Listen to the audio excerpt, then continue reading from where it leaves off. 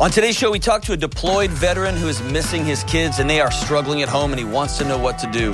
We also talk to a woman who is married to a brand new police officer and she wants to know how to be a great partner. And we talk to a woman who is married to a deadbeat. Stay tuned.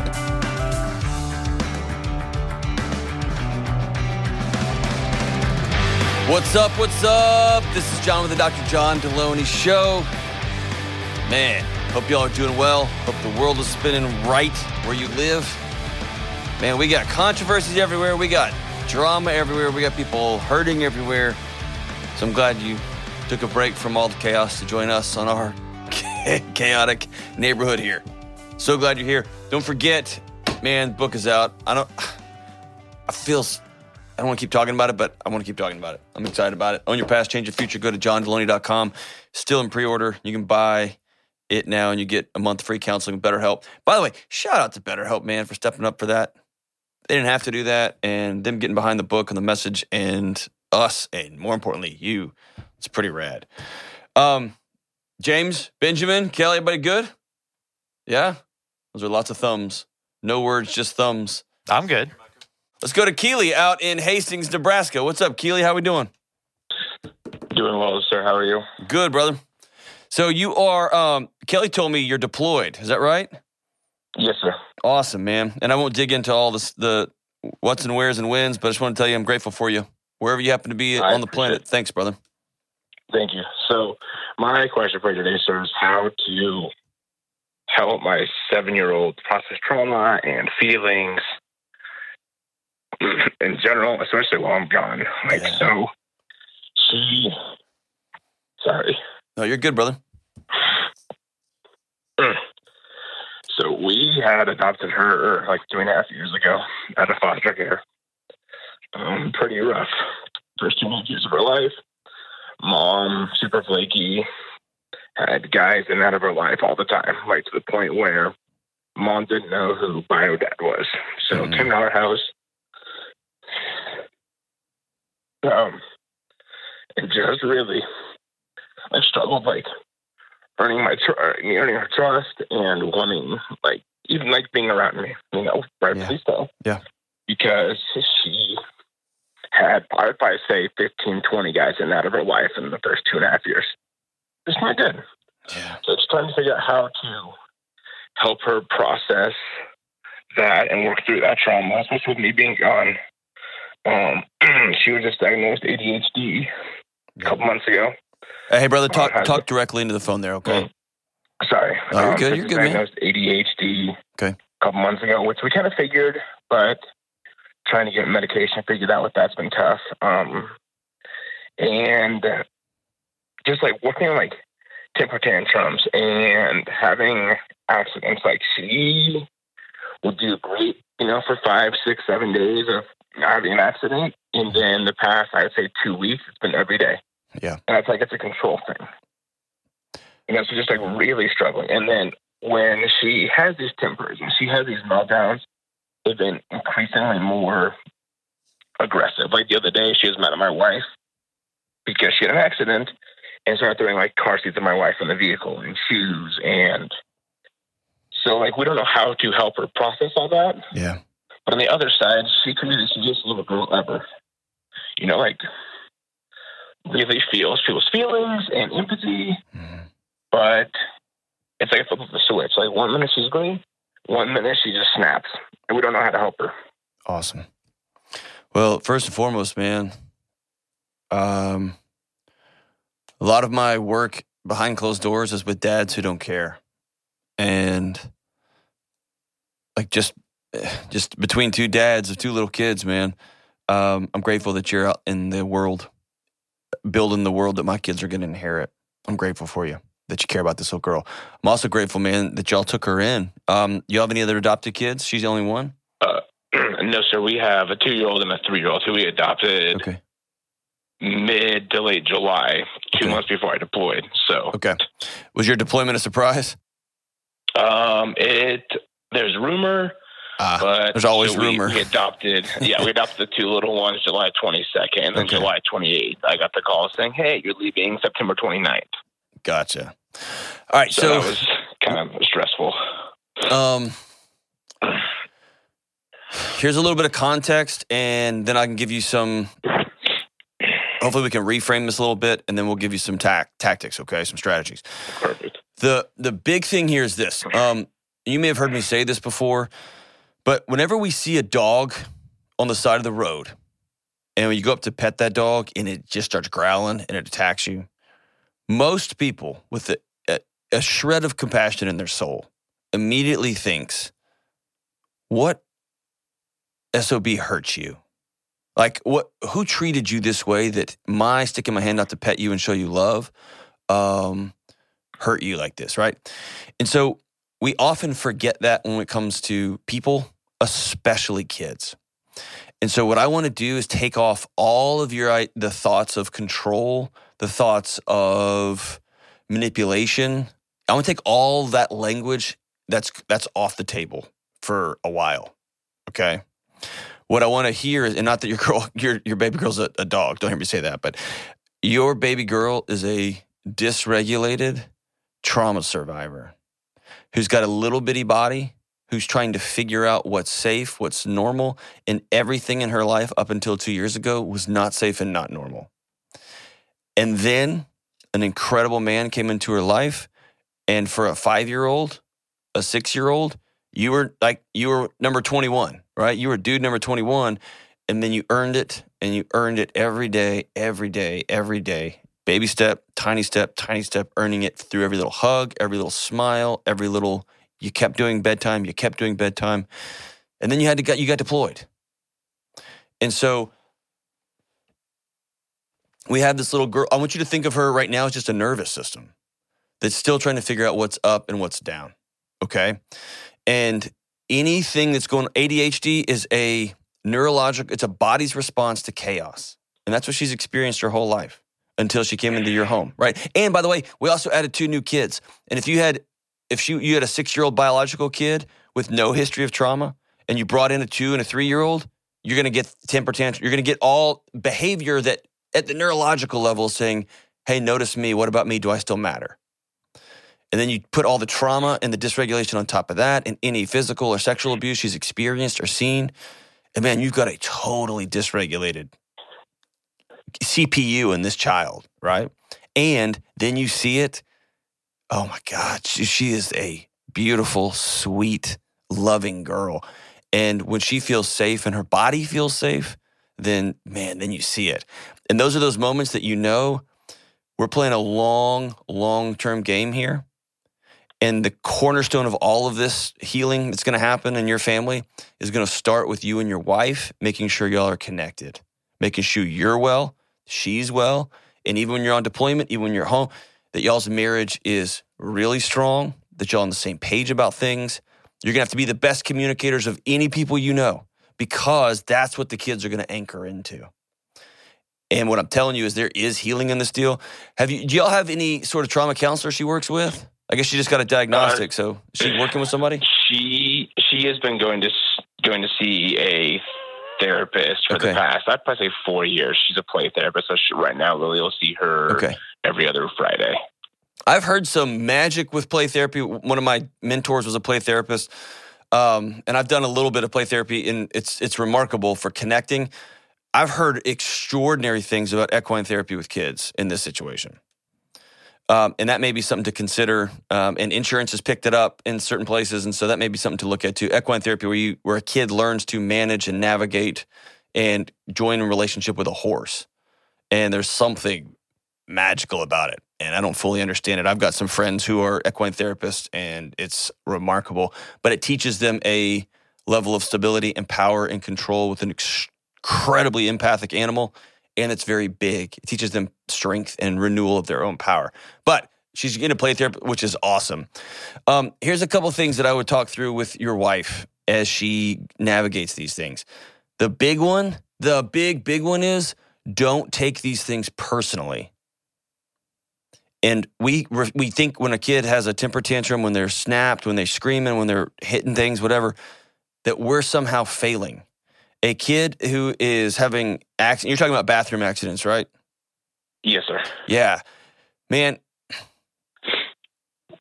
the best you can, lean into that, with, I'm so sorry, because the kid doesn't want to be doing that.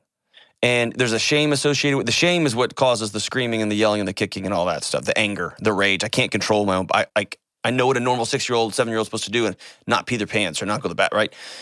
And so as hard as that is to clean up yet another mess and yet another mess and yet another mess, it's leaning back into that and saying, hey, honey, she can be a part of cleaning it up, but we're going to work through this together and not taking it personal.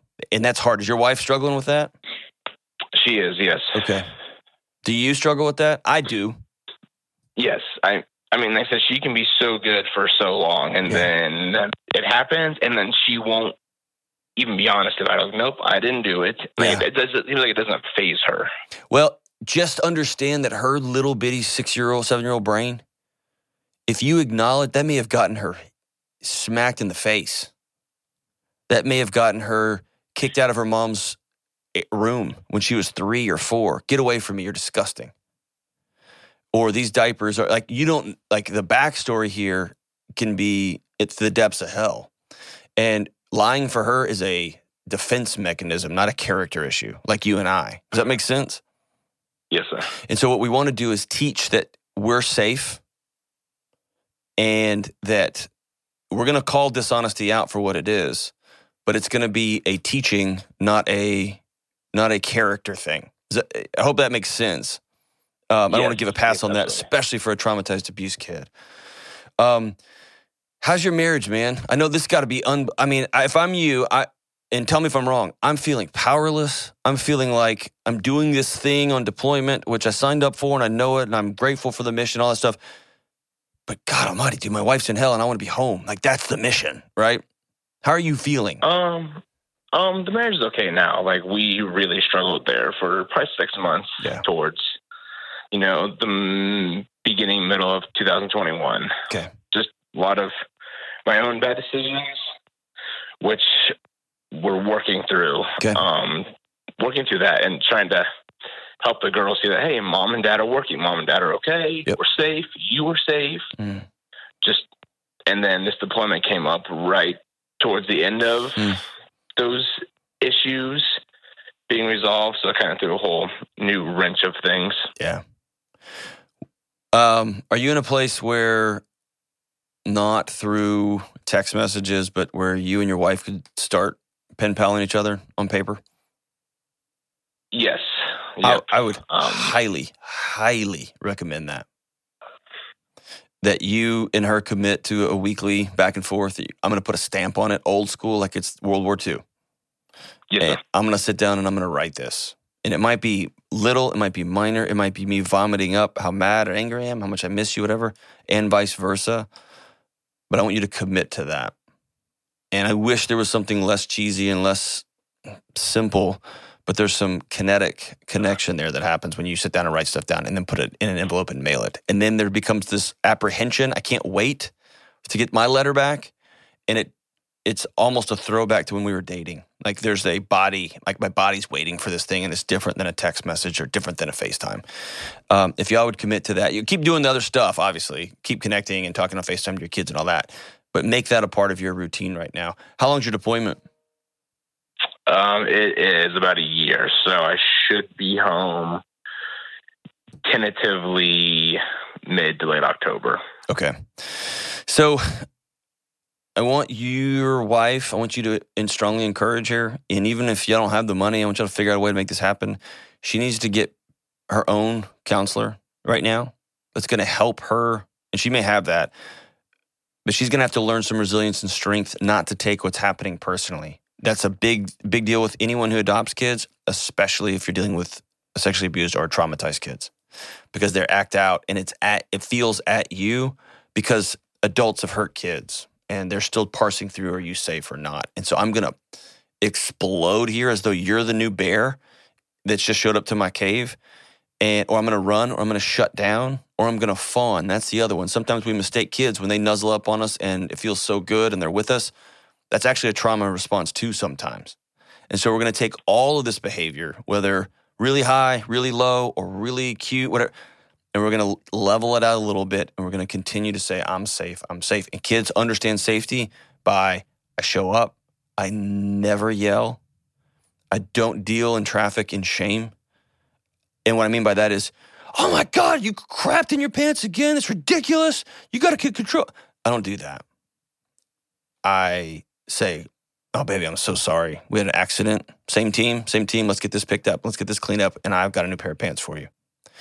And let's handle all of them that way. We're going to continue to plug back in on safety. And then your wife's going to have to, and this may be hard. Does she have a group of women around her that she trusts that can come be supportive? There's some. It's, with being a parent, it's kind of hard sometimes. Yep. And with me being deployed, people don't fully understand what's going on, especially when you have 3 traumatized children in your life. Yes. So this is a must, not a recommendation. She's got to get some people around her. It's too heavy. And this isn't a statement about her strength. This is a statement about, I don't care how strong you are, you can't pick up a F-250 by yourself. This is what that is. And so there's got to be people that will come over for an hour a day or hour a week or 2 hours a week that will pick somebody up from school, or just once a week drive kids to school, or that will show up and mow the yard and clean the house. Something to give your wife some sort of space so that she can breathe. And that space will build on itself over time. Right now, she doesn't have any space to even breathe, to even think about how am I going to be well in all of this. And the kids can't be well if you and her aren't well. So there's got to be some sort of conversation. And normally, brother, that's hard to ask. Because you think, these are my kids. I adopted them. I need to be able to do this. I should be able to figure this out. And that's just too much, man. That's just a myth.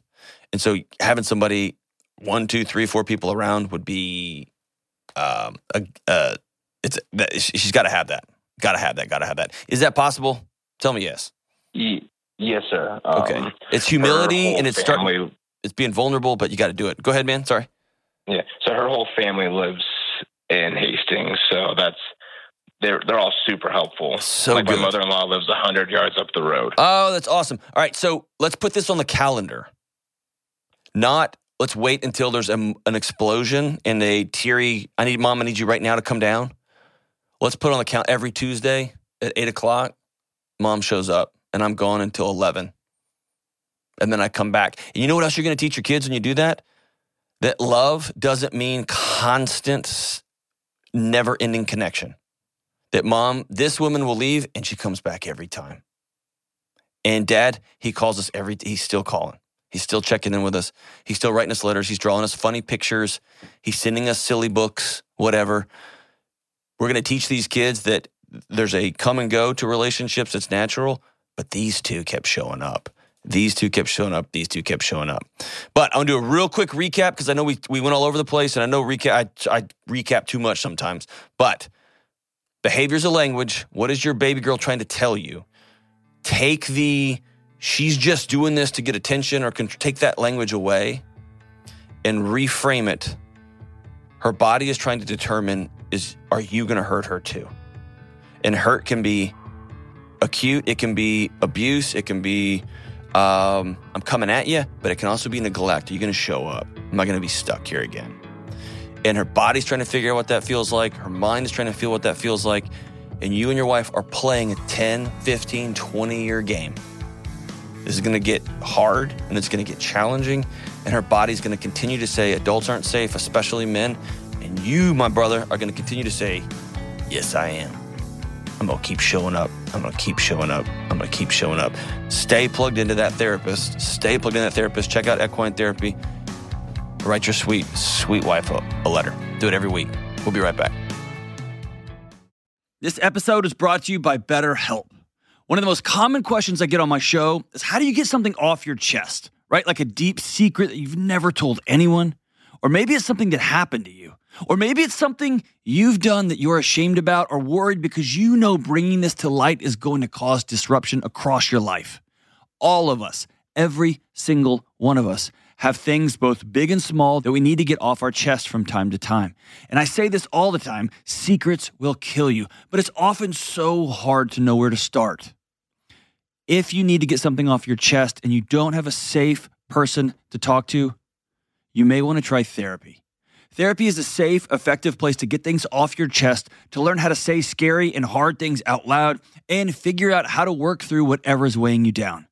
I have personally been blessed to have a great therapist who I can talk to and who helps me get those heavy things off my chest. And if you are thinking of starting therapy, give BetterHelp a try. It's entirely online, it's convenient, it's super flexible, and it's suited to fit your schedule, whatever your schedule happens to be. You just fill out a brief questionnaire, you get matched with a licensed therapist, and you can switch therapists at any time for no extra money. Listen, it's time to get those secrets off your chest. Start with BetterHelp. Visit BetterHelp.com/Delony today to get 10% off your first month. That's BetterHelp, HELP.com/Delony. Hey, what's up? We are back. Let's go to Carrie in Phoenix, Arizona. What's up, Carrie? Hey, how are you, Dr. John? Dude, dancing like I have never danced before. I'm dancing on the ceiling, Lionel Richie style. What are you doing? I am hiding in the closet so my toddler doesn't know it. So good. So good, man. So what's up? We'll talk quietly. So, well, that's why I'm in the closet, so I can talk normal. So my husband is currently in the police academy, and this job is hard, and we know that. We're not naive to that, but we just want to know how we can be proactive and preventative so we both can have a mentally healthy experience with this, and it can be positive for our family. Wow. So why in the world would anybody join the police force right now? My husband wants to make a difference. He wants to be the good out there. He's seen the miracles that police officers can provide for the people, and he wants to be a part of it. He hates sitting behind a desk, and he wanted a job that had purpose. What a stud, man. What a great man. And what a great partner that you are walking alongside him. It's incredible. Incredible. Okay. Number one, thank you for your service, really. Number two, thank you for asking these questions before. So you guys have already experienced something. Y'all thought you knew what it was going to be. Then he goes to academy, and academy's, shock and awe a little bit. Walk me through what you guys are now. You're feeling the rattling, and this job hasn't even started. So what are y'all experiencing already that's making you go, oh, what have we done? I mean, there's no regret at all. We are 110% into this. Part of it, I think, is seeing all the unrest that's out there. Is we don't want, we know that it's not all going to be unicorns and butterflies and great experiences, but we know that it can be a positive experience, and so that's part of it, is seeing all of that. So we just knew going into it. I think part of it too is my husband has interacted with some people where he's like, wow, not like some cops really, they have a hard time, and they kind of can sometimes not stay as positive and uplifting as people, or they end up, we went to a family night and they're like, yeah, a lot of cops end up divorced. And, so it's just kind of has the depressing around it. And so it's not that we've necessarily had anything happen. We just hear about a lot of this, and we want to be able to come out on top and with an intact marriage and have learned and grown from it, and not just suffered through it. You are making my heart full.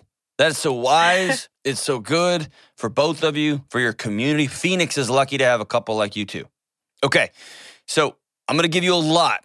And some of this is like I grew up in the house of a homicide detective and a SWAT guy. Okay, Right. So this is my family, and I've worked with police officers behind closed doors for years, and even some research here. So I'm gonna give you a lot, and I'll throw it at you. And you may not even have a pen in the closet in the dark where you're sitting, hiding from your little one. But you can just go back and check this story out. And by the way, for those who are listening, this applies not just to police officers. This applies to new lawyers who are married. This applies to nurses and nurse practitioners and new physicians. This applies to young business owners. Anybody who's put in a really stressful situation with a young marriage and little kids, it's easy for the wheels to start rattling early on. And if you don't deal with it preventatively, prophylactically, man, like you said, you talk to grizzled, exhausted old police officers. I'm on wife number 3. They keep her. And you think, oh my gosh, is this our destiny? No, it's not. It's not. But you got to start young. You got to start soon. So proud of you. Okay. Here's the 2 big ones for you. Okay. Okay. Never again turn on the news or social media about police officers. Okay? Never again. Okay. Over. You will get the information you need about what's going on in your local community, in your local state, from your husband and from your friends, and that will be enough. Okay. There is a narrative on one side of the equation that police are infallible and perfect and we should all bow, and that's inaccurate and false. And there's a narrative on the other side that all police are evil and ridiculous and awful, and that is absurd and just intractably false, right? The goal of all that media is not to pass along information that's true about what's happening in the state of policing in America. The goal of that information is to get your heart rate up on either side of the equation, to get you fired up, to get you to post back, to get you to keep clicking. And so as someone who loves a police officer, nobody will have more information, more on source than you. So you don't need them. Opt out, okay? Okay. So be intentional about that. Here's the second thing. There will come a season, if it hasn't already, that every time your phone rings or there's a knock on your door, you're instantly going to go to worst case scenario. Mm-hmm. My mom told me when I was 18, 19, I wanted to go to the FBI, and she said, I'm asking you as your mom not to do that. And I said, why? And she said, well, I'm thinking about your future wife. And when you're 18, 19, you're like, whatever. And she said, every day of my life for the last 30 years, your dad leaves, and I think he may not come home today. That's how the wills are written. That's how all the information is stored in the special fireproof box that every police officer has in their home. Every day they go to work, they may not come home. And what I didn't understand was that two people carry that. Both the officer and the hardest part of this is not knowing. Even the academy, it's not his life's on the line, but I never know how the day went. I never know if he passed his classes. I never know anything until he gets home. And it's been hard to not have anxiety over that. Yes. So here's what I want you to do. I want you to carry a journal with you. Keep it in your purse. Keep it by your side. Use your notes app. And when you get these stories that pop in your head, just write them down. Write them down because you can't do anything about them. And so we're going to write them down, and then I'm going to move on about my day. And that sounds ridiculous, and it's not going to stop it initially. Over time, your body will recognize, oh, she's in control of these thoughts. She's in control of these stories. There's no reason to get worked up. And we're going to let that breathe. Okay? So those are your two. Number 3 for you, you have to have friends that aren't cops' wives. Okay? You're going to have to be hyper intentional about that. Your world will begin to skew everything police. And all police deal with all day long is everybody else's worst case scenarios. Nobody calls the police just to invite them to their house to give them gifts. We should do that, but we don't. And so over time, it's common and it's normal for a police officer who's running the beat 12 hours a day, 5 12s a week or whatever the shifts they're running, to get a different view of the world than is reality. Okay? When I say reality, statistical aggregation. Their reality is very, very real. And when you hang out with wives like that, then it's all about, and I want you to have people who bring sunshine and joy into your life. Okay? Okay. All right. Now, here's what y'all can do together. And this is super huge, and this is all about one word, intentionality.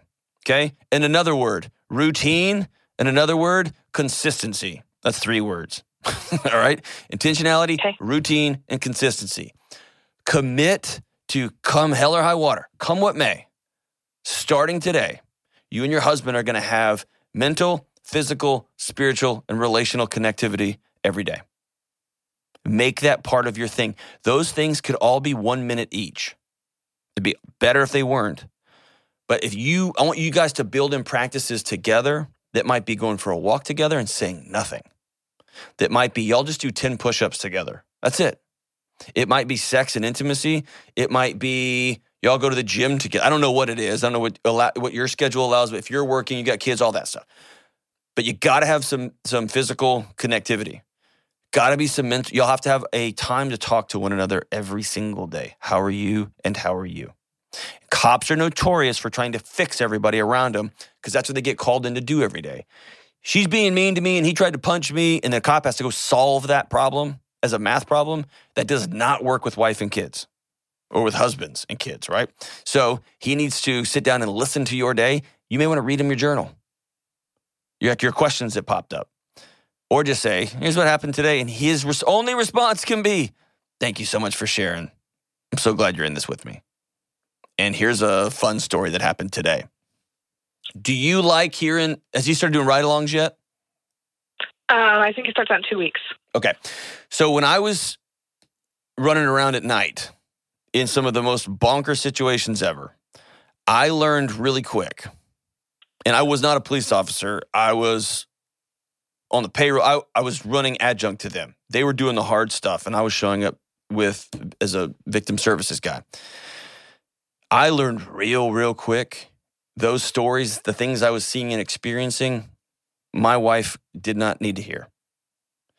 And I had to make sure I had other places to go. For me, that was a counselor. For me, that was a couple of close friends. For me, that was a supervisor, Dr. Andy Young, who was world-class, one of the best ever. Your husband's going to have places where he can talk about what he has seen and what he has experienced that's not you. You are not a trash can for what happens. And I also went too far. And I completely cut my wife out of what I was experiencing. And we found ourselves 2 inches apart on the couch and 5,000 miles away from each other. Right. So there's got to be some sort of, hey, I saw something really hard and dark last night and it's messing with me. And I'm not into talking tonight. Can we just hold hands and watch The Office? That has to be a language y'all carry with each other. Okay. Right. And you're going to be like, all right, well, tell me what happened. And he may tell you the first time and you're like, well, that's the last time I want to hear about that story. Right. And, and I'm talking about stories that we don't even imagine. We couldn't even, I would not even known that some of that stuff was real until I saw it with my own eyes. And to say it out loud, because you've seen it, people around you, man, good grief. We've had meetings with James and Kelly. It's like, oh yeah, this happened one time, and I look around, the whole room is just staring at me, like, what are you talking about? And so you're gonna have to know what you can handle, what you don't want to handle. It's not a matter of your weakness, not a matter of you love him, anything like that. It's a matter of we're gonna keep this thing moving forward. And then a weekly routine, never miss check-ins together. What does calendar look like? What's the status of your heart look like? Hey, we haven't slept together in 2 weeks. We're going to put that on the calendar because that's got to stay a priority for us. We haven't gone on a date in 18 months because we have little kids and I'm hiding in closets now. We're going to have to make that stuff a priority. Even when you're tired, even when he's tired, y'all got to figure out ways that y'all can connect, especially in the beginning. Is that cool? And when he does have the traumatic experiences, is talking to a counselor the best thing to do? Are there other things he can do to work through it so that he doesn't come home and take it out on me and our kids? The come home and take it out on our kids it's a myth. And when I say it's a myth, that does happen. But just because you see and experience hard things doesn't mean the kids are going to get it. So everybody deals with it differently. I'm equally concerned about dads who come home with that kind of stuff and check out. They just completely unplug and check out. As I am with dads who come home and yell and scream a lot. Both of those things are traumatizing, especially to kids and especially to spouses. And so I'm less concerned with he needs to do this thing. If he discharges his weapon at somebody and hits them, he will have to go talk to somebody. I'm more concerned with you guys having a marriage counselor that y'all can talk to regularly, once a month. We just have to one check right in. now that we go through. Awesome. And making sure y'all are communicating together. He just has to have some sort of process. And the thing I told you about the mental, physical, spiritual, relational, that will give him rhythm and routine. And rhythm and routine and intentionality creates resilience. And so when these things happen, there is a trampoline style floor he can land on. The landing doesn't smash him, right? And the landing, it gives him a bounce so he can come back. And if you don't have those things, then when the first big one happens, the first time you walk into a room and see multiple dead people and there's blood everywhere. I mean, when you see some of that stuff, you hit the concrete, right? And there's no bouncing back. And then the only thing to make that feel better is another drink or texting an old girlfriend or whatever the thing is, right? That ends up with divorce and divorce and divorce and divorce and divorce. So it's setting those things up. Here's the final thing I want to pass along to you guys. This is going to sound gross, what I'm about to say. But I'm excited. You're a mom of a toddler. There is no such thing as gross for you. Not gross in the poop and pee kind of way, but gross in it feels transactional. I want y'all, and this is from the great therapist, Terry Real, who's going to be on our show in a few, I'm super excited. Terry says an important thing to do is to ask your husband, what needs of yours can I meet so that you can be available to meet my needs? And that feels gross because it feels ROI. I'll scratch your back if you scratch mine. And out of the gate, it feels yucky. Like, all right, what are the 5 things I just have to do for you so that you will plug back in? And then he is instantly going, all right, you do those 5 things, I'm going to plug in. And these 12 things, and what we're doing is we're practicing this ons and offs. What are the things that turn on this home for you, that make this place safe for you, that make you feel sexual and desired, that make you laugh and that bring you joy? You can walk into your home and your shoulders drop. I'm talking, like in my house, you know what it is? It's that when my wife is gone and she's coming home in the evening, that the front porch lights are on. I don't know why that is, but that's a thing. And she sees those lights because my driveway's really far into the woods. And she says she'll get tears in her eyes as she drives up the driveway, knowing the home is going to be warm, it's going to be safe, and that people are waiting for it to come home. In a million years, if you had said write down ways to make your wife feel safe and loved, would never have written down turn the front porch lights on, right? So you and your husband are going to sit down and make a list. What are things you need from me? And there may be days that you circle back to him and say, hey, you told me that sex was important to you, and we're on week 2. We need to do this. And it's going to sound like, hey, you need to get your butt out and mow the yard. It's going to feel like that. But we are leaning into what does he need? And he's going to lean into what does she need in short order. This becomes a way of being. I'm walking into my home, scanning the room, not for what's out of place around here. I'm scanning the room for how can I best love my kids and my wife right this second. And my wife has already thought through that too. And so I walk in and my shoulders drop and then her shoulders drop. And now we're meeting each other in a vulnerable, connected way. Dude, it changes everything. What's hard for police officers is when they come home and they're back in another tense situation because they've been tense all day. And what's hard for a wife is when she's been tense and running around, or a spouse, husbands too. And then a husband comes home or the wife comes home who's a police officer and they're tense, and then now the whole house is tense, right? So that tension works, but let's just let that crap out by saying, what do you need? I'm going to make it happen, but here's what I need to. We're going to be open and we're going to be honest about that. How does that sound? That sounds great. Thank you so much. You are awesome. I've talked at you like big time for like 20 straight minutes without even breathing. I'm super passionate about this because I know this. If police officers have safe homes, then our communities are safer. If they've got deep, plugged-in, connected relationships, all of us win. And I know if things are messy at home in any job, things are messy at work. I can't be whole if I'm not whole at home, right? Can I just tell you, Carrie, how old are you? I'm 27.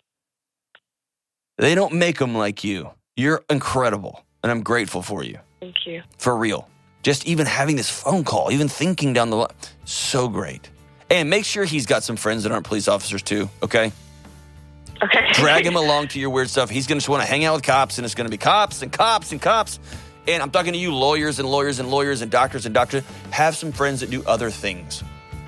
2 of my closest friends, one's a CEO of a lawn care company now after being the chief information officer at some fancy tech companies. Another one of my great friends sells oil. He's a lube salesman. Not that we make any jokes about that. And one of my other great friends is Caleb works at Napa Auto Parts. Got another buddy who's a banker, another buddy who works at an HVAC company, and I'm a freaking YouTuber. You know what we talk about? Everything. Everything. It's incredible. We'll be right back.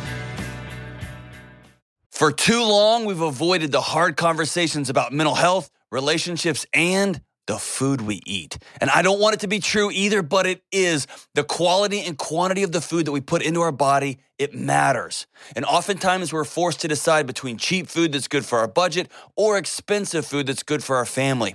But there's a company that solved the problem.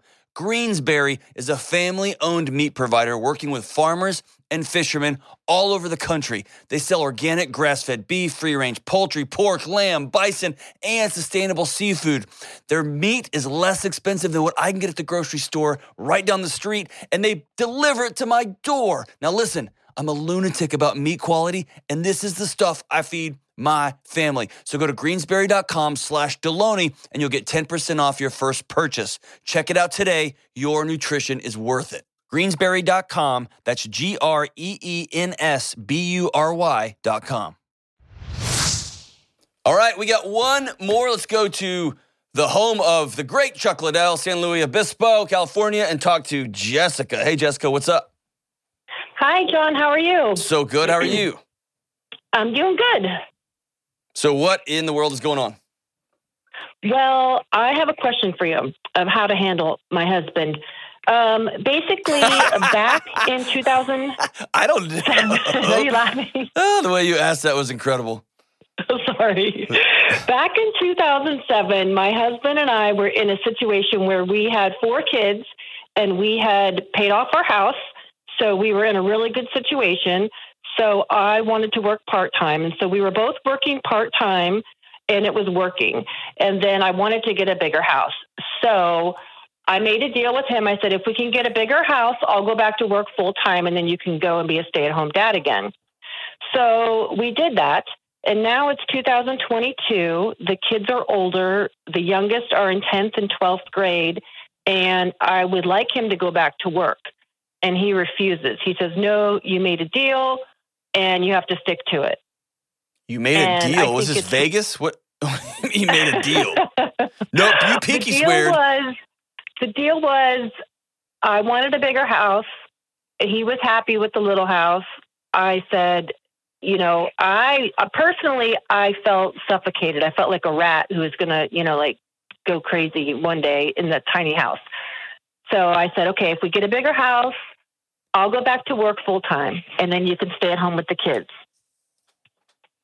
And now that the kids are older, they don't need him anymore at home. He needs to go in and be, providing for the family too.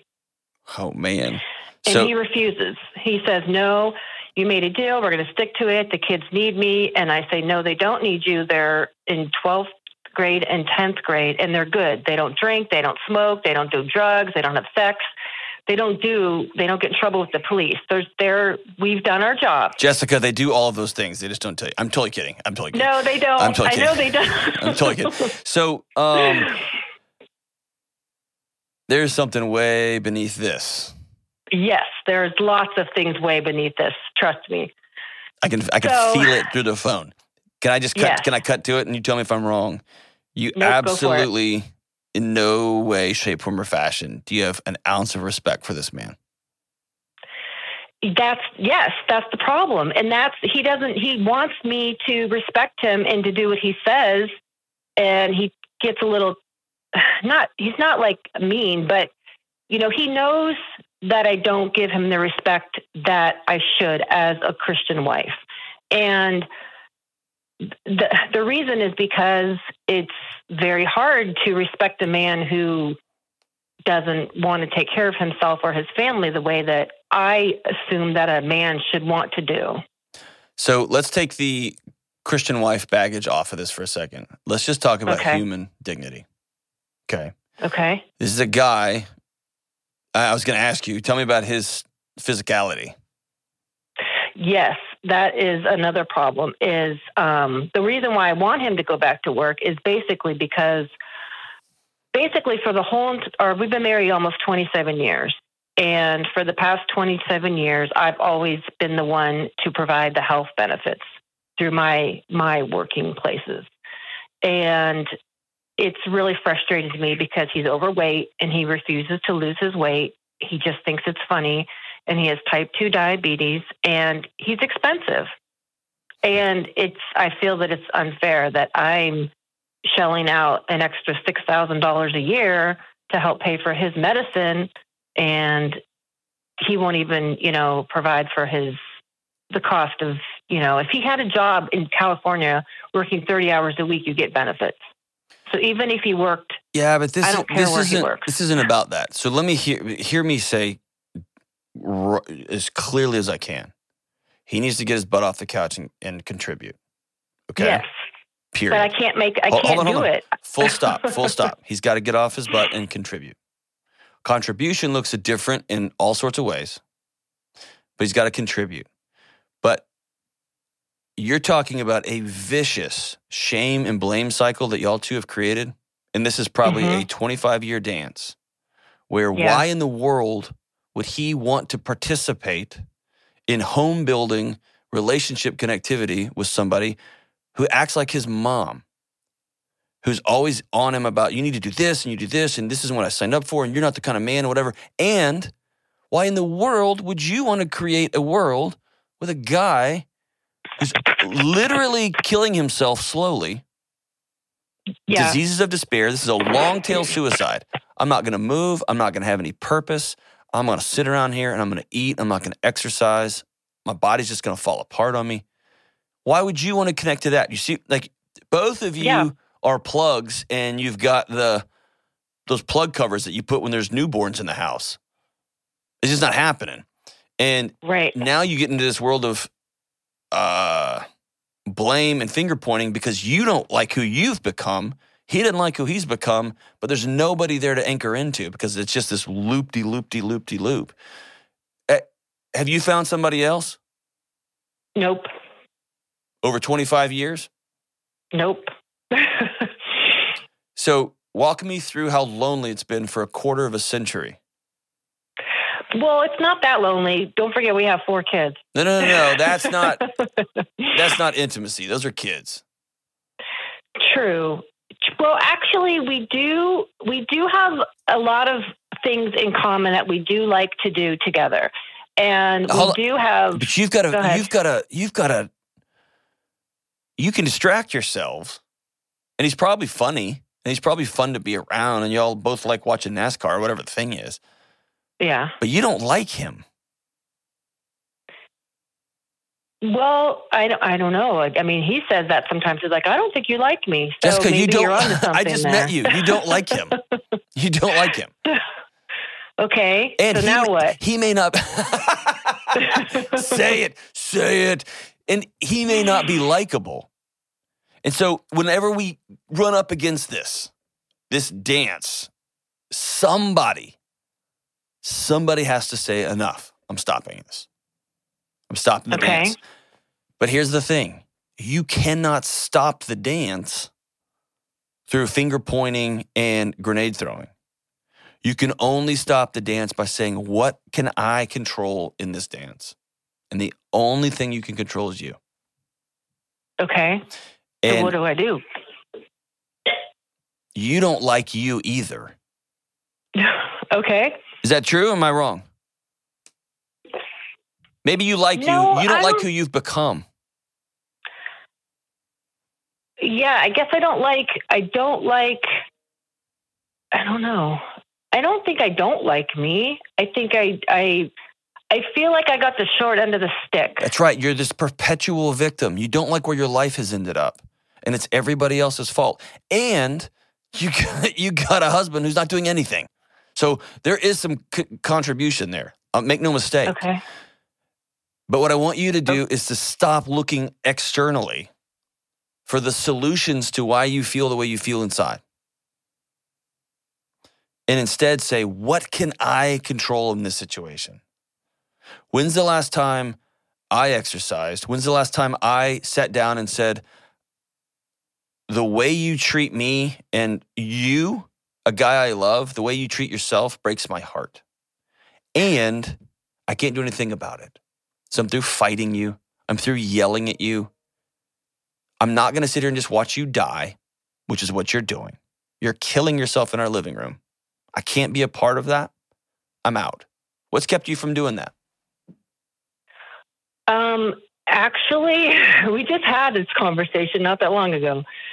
So I did explain to him that, he wasn't contributing enough and it's not fair to me. And I trust me, we fight about the exercise and the losing weight a lot.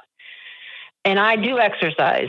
So, I mean, I've exercised to the, I was doing the whole over 10,000 steps a day for a long, long time. So I do exercise and hike and all of that, my personal self. I got that. But listen, you started the conversation with him about this isn't fair to me. That's correct. That's a victim language. Right. It's not power owning language. I want you to take your power back and to say, I want you to take ownership of your. Well, see, here's the problem that I'm having. Okay. So, you know how you said that I was like being the mother to him? Mm-hmm. He hates it when he's like, you're trying to be the boss. You're trying to be in charge of everything around here. And that's not your role. And I say, yes, I know. And he's like, I'm in charge, blah, blah, blah, blah, blah. What? Which is. Listen, y'all have a screwed up power dynamic. It's you versus him. And it's got to be y'all together.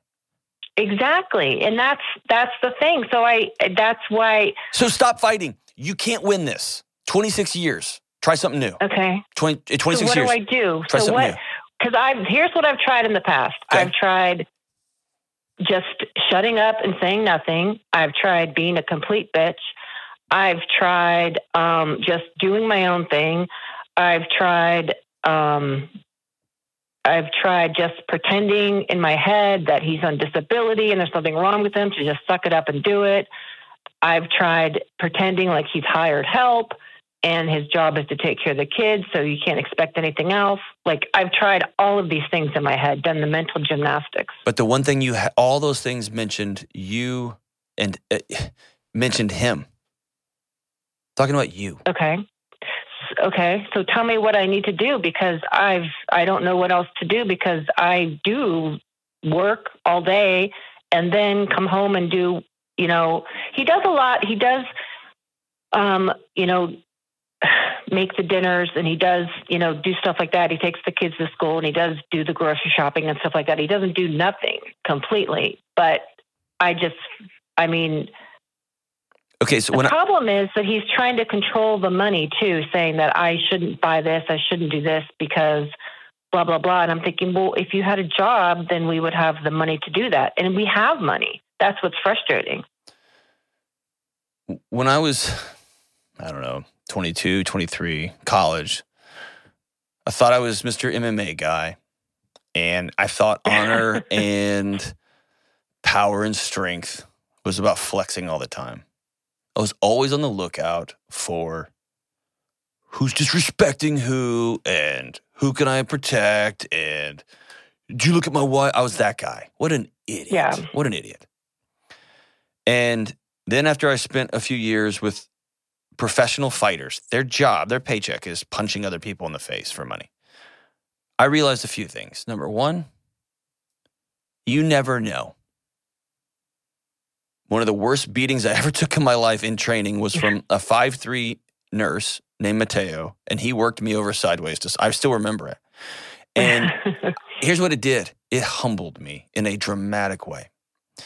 And I started thinking, if I wait until there's a altercation, which by the way never happens, if I wait for an altercation to display to my wife that I love her, what a loser I am. So then I just started displaying love to my wife all the time. And what that freed me from was having to flex it. I'm not going to fight anybody. I'm going home. This is stupid. I'm leaving you. Say whatever you want about me and my family. Congratulations. I hope you have a great day. I'm out of here. That's not honor. That's not integrity. That's cowardice and being a child. So here's what I'm telling you. When I walked through the world looking for, oh yeah, that's not right. Step up. All I could see all day long was that nonsense. And then when I said, dude, I'm just not. I'm out. I can't describe the peace. I just don't. I don't fight. Have a good day. Right? And here's what I'm telling you that. At some point, you've got to... So basically you're saying to look for the good and not the bad. You have to have an or what moment, and you haven't had it yet. Okay. What does that mean? Are you going to leave? No. Ever? No. There we are. So just suck it up. No. Suck it up is different than make peace. Okay. Okay? Suck it up is different than make peace. Suck it up is I'm going to grit my teeth. I'm going to grind my way through this. And peace is I really love you. And I hate the fact that you're killing yourself in our house. We have these goals together. Let's dream about what this could look like. Not about what's fair to me and fair to you and who gets to control this and control that. Let's dream about what this could look like. And well, what if we have different goals? Like he's completely satisfied with the status quo of his health. He's completely satisfied with the status quo of how he keeps house. He doesn't think that it needs repairs and things like that. And you know, I would like to have people over to the house, but because he's so messy, I can't. Why are you staying in this marriage? Well, it's not a reason to get a divorce just because somebody's messy. You know what I mean? That's not a thing that you would get a divorce over. I know, but it's a thing that you are killing yourself over. The rage and the anger and the frustration and the constant is killing you.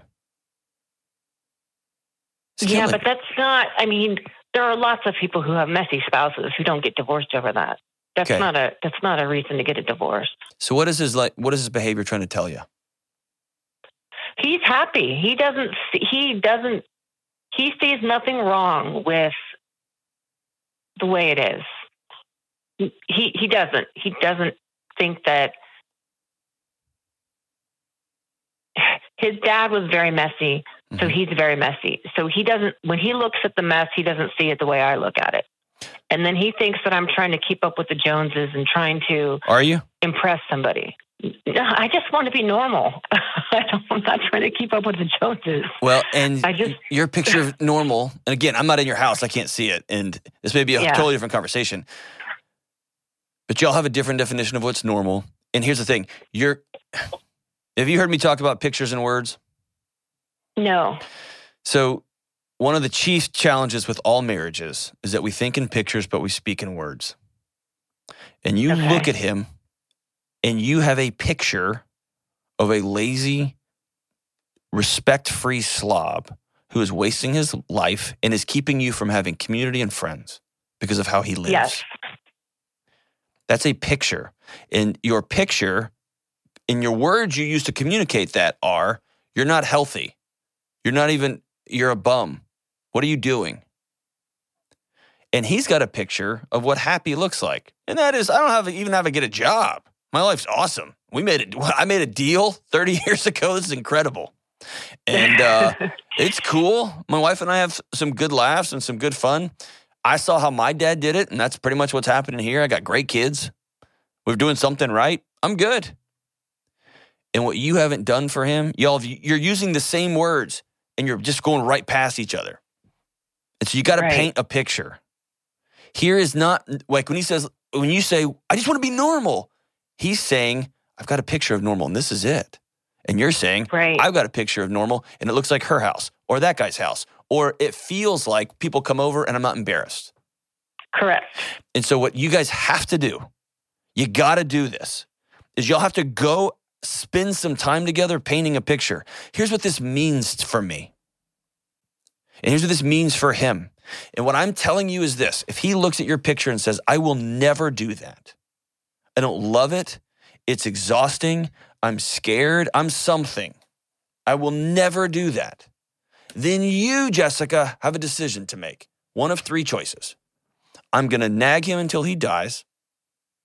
I'm just going to continue to lean in, poke, say it, be frustrated, be angry. You can leave him, which I don't think is the right move.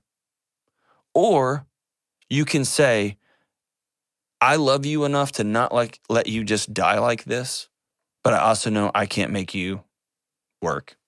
I can't make you be a participant in this home. And it breaks my heart, and I'm sorry. My picture for us is that we have people over and the house looks like this, and here's an actual picture. My picture is is that my husband doesn't have type 2 diabetes because he doesn't take care of his body. He's not a good steward of it. My picture is not that you treat me fairly, that you get your job and I get my job and I've been giving you health insurance. My picture is that we get back to laughing really hard and that you like me again and I like you again. And so the only thing I can control here is that I'm just going to start liking you again for all of your quirks and weirdness and whatever. I am going to hire somebody to clean the house because I want people over and you refuse to do that. So I'm going to hire somebody to clean the house. And that's going to cut into some of your video game time or your whatever time. And I am going to fill in the blank. I'm going to start backfilling some of these things. And you can choose to look at him as a leech, as somebody who is sucking your soul out of your life. And he might be. But if you're not going to leave, then you can either choose to make peace with what is, or continue to go to war inside your body every single day. And what I'm telling you is not just give up and I'm just going to cut ties, whatever. No, I'm going to start loving the guy just in all of his goofy, annoying, heartbreaking glory. And I'm going to go about controlling the things I can control. I'm going to let him know that he's loved and that I'm heartbroken. I'm going to be frustrated, but I'm going to stop carrying that stuff around because you're not going to go. You do love the guy. You don't like him, but you love the guy. He's the dad of your kids. He's done a good job. He's incredibly lazy, unfathomably lazy. I don't know how he got untangled from this. And by the way, you can make a new deal. You can say, all right, deal's over now. I'm making a new one. You're welcome to do that. But here's what I'm trying to get you. I'm not trying to, if he was on the phone, I can promise you I'd be letting him have it. What I want you to come to realization is that nagging, complaining, throwing stuff at people never, ever works. It doesn't work. And what it does in the process is it drags you down. And I want you to get back to somebody that you respect, that you love, that you treat with dignity. And it's not through grinding it out and exercise. That's part of it, but it's also, man, I'm going to get back to joy. What are things that bring me joy? Being here doesn't bring me joy, so I'm going to go do that stuff. Hiring somebody and having people over every Friday, that brings me joy. I'm going to start doing that. What are the things that bring you joy?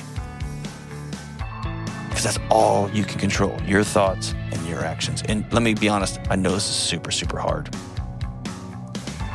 Start back with you. We'll be right back. Hey, what's up? Deloney here. Listen, you and me and everybody else on the planet has felt anxious or burned out or chronically stressed at some point. In my new book, Building a Non-Anxious Life, you'll learn the 6 daily choices that you can make to get rid of your anxious feelings and be able to better respond to whatever life throws at you so you can build a more peaceful, non-anxious life. Get your copy today at johndeloney.com. Whew, man. Those are a couple of hard calls. My heart's broken for everybody. That's hard, man. That's hard. Ben, I was going to ask you a real personal question about your marriage, but I won't do that. I just thought that'd be funny, but it wouldn't be. I appreciate it. You're welcome. By the way, do you like your... I'm just kidding. Don't do that. All right, hey, as we wrap up today's show, man, again, check it out. Own your past, change your future. It is available for pre-sale at johndeloney.com.